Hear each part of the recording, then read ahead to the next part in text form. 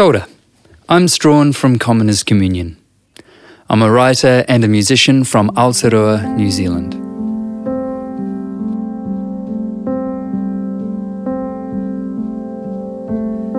This prayer is called Communion Has Always Been Your Priority. Jesus, help me to see what you saw, what you died for, what the pain of crucifixion was worth for you, the healing of this conversation between us.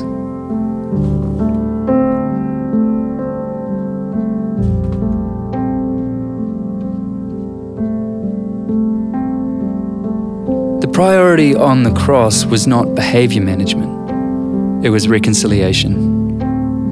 Our broken condition and its effects, death, sickness, brokenness, hate, murder, anger, grief, pain, depression, anxiety, and loneliness, was the enemy he had to slay to ensure our communion with him could be permanent and free. That's the good news. God came to create an open line between us and him, an honest line, a line free of fear, condemnation, and dishonesty. He died for your true voice, and he longs to hear it. Without honesty, there is no intimacy. So speak freely and let God be kind to you today.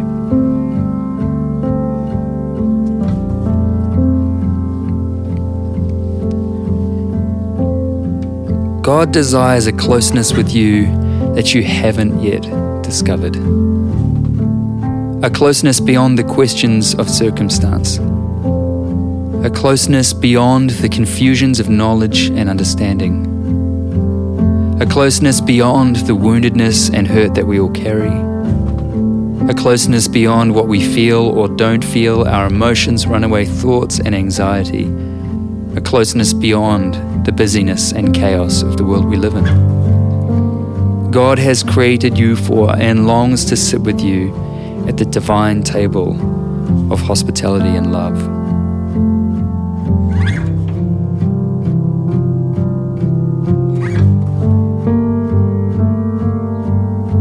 I've often wondered whether at least one of the great tragedies of the way that we have expressed faith over the last 50 years in the church is that we have been deeply sin-obsessed.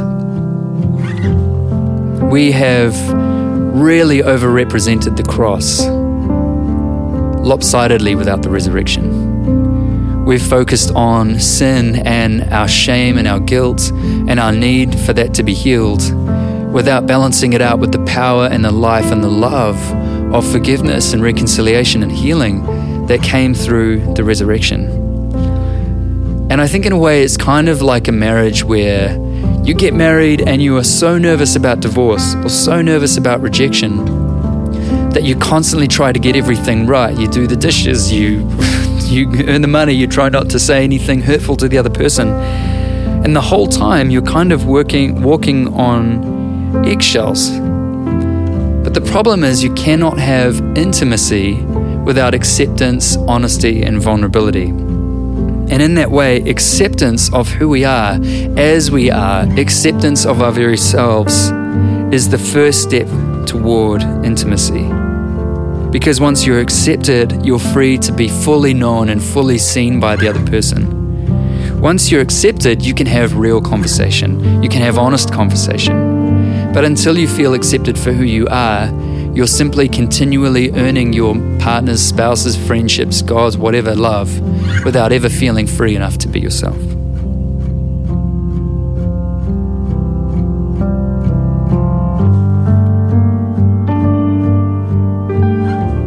One of my first experiences of discovering the acceptance of God was the first time I started prayer journaling about 8-9 years ago. Someone had told me, just start your prayer by saying, "Good morning, Father," and wait to see what happens, what his response was.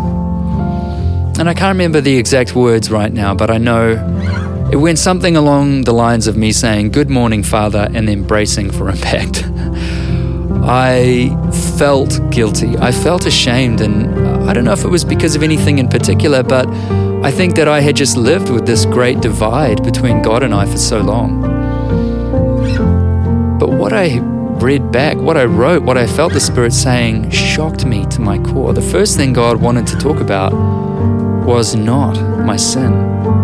The first thing God said to me was, "Hello, son, I love you." And it rocked me to my core. I remember my response being something along the lines of, "That's what you want to start with? That's what you want to talk about? You love me?" Honestly, I struggled to believe that. And his response again, "Strawn, I love you. I'm so excited about talking with you." And that one conversation 8 years ago began a journey in my life where I realized that God was far more interested in talking with me about my soul, about the world, about the kingdom of heaven, about what was on his heart, than he was about talking about my sin and shame and all the things that were wrong with me. It was my first entrance into the healed conversation between God and I.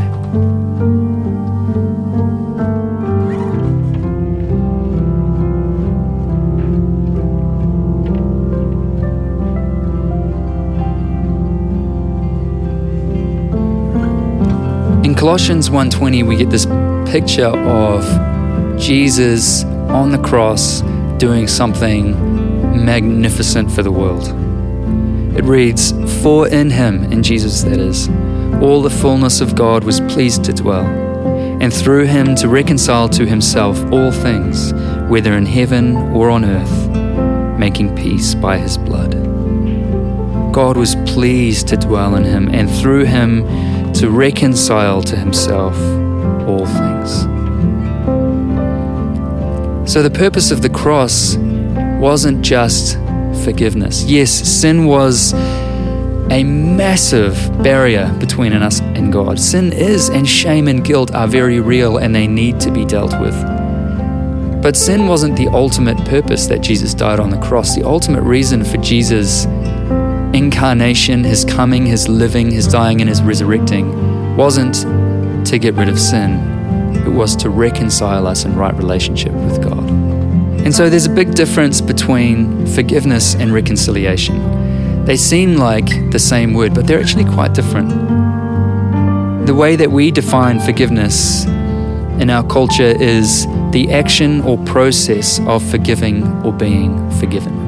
Jesus died on the cross to forgive our sins, to clean the slate, to make the wrongdoing and the brokenness and the malfunction of our world a non-essential issue for our relationship with God. But reconciliation, like Colossians 1:20 is talking about, is different. We define it as the restoration of friendly relations. It goes a step beyond forgiveness. It's not just about forgiving someone and saying, "That's okay, I won't hold it against you anymore." It's actually restoring a relationship back to what it was before that wrongdoing was done. And in a way, this is returning us to the garden in Genesis 3, where before we failed, before we chose to go our own way and bring brokenness into the world, God was there walking with us in the cool of the day, conversing with us. It was just relationship. The purpose of the cross, the greatest purpose of the cross, was not sin management. It was not to make you more sin aware than you were before, or more shamed or more guilty. It was to remove shame, to remove guilt, so that the first thing we do when we pray isn't to say, "Father, forgive my sins," but it's to say, "Our Father who is in heaven, may your name be kept holy. May your kingdom come, your love, your peace, your presence, your wisdom, your glory, everything good about you, may it come to this earth, may it come to my soul right now as it is in heaven. Give me what I need, the daily bread, not just the physical bread, but your Son, like the manna in the wilderness. Give me your daily bread." And then after that conversation has begun, after we have engaged with God, comes, "And forgive my sins as I forgive others." Not even in the Lord's Prayer is it the first thing out of our mouth.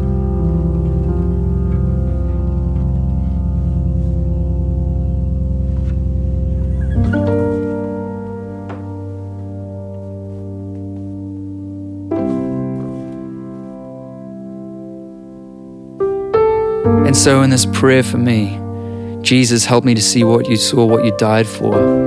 the healing of this conversation between us, this prayer is about asking God to pull me out of my sin-obsessed culture.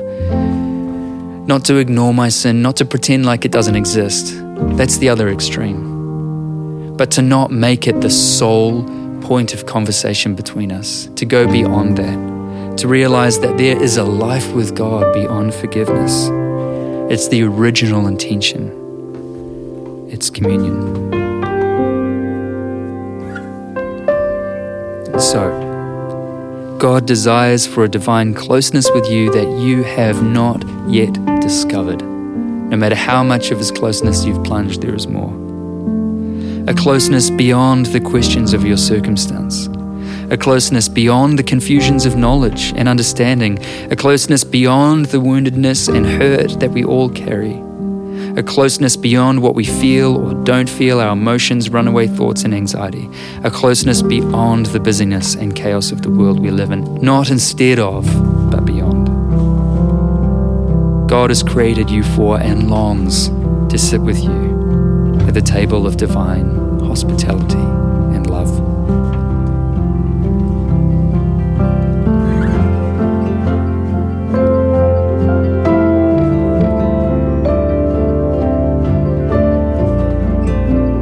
Communion has always been your priority.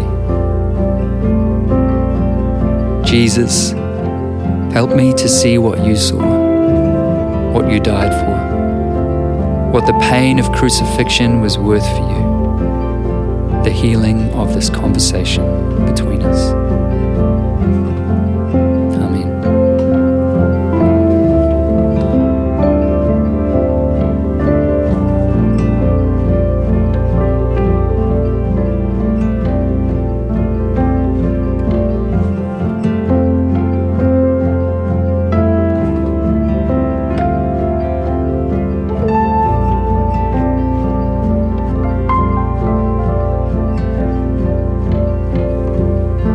Thank you for listening to this episode of the Commoners Communion podcast. I hope it's been an encouragement to you. I'm your host, Strawn Coleman, and you can hear and find out more about what I'm doing at commonerscommunion.com.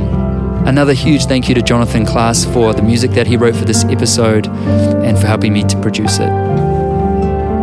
If you'd like to keep up to date with what I'm doing and have conversations with me live and get more of the prayers that I write on a kind of semi-daily basis, you can visit me at Instagram, commoners_communion, and I'll post up events and retreats that I'm running there too. But in the meantime, be blessed, have an awesome day. May you know that God is kind and close and waiting to talk with you at His table of hospitality.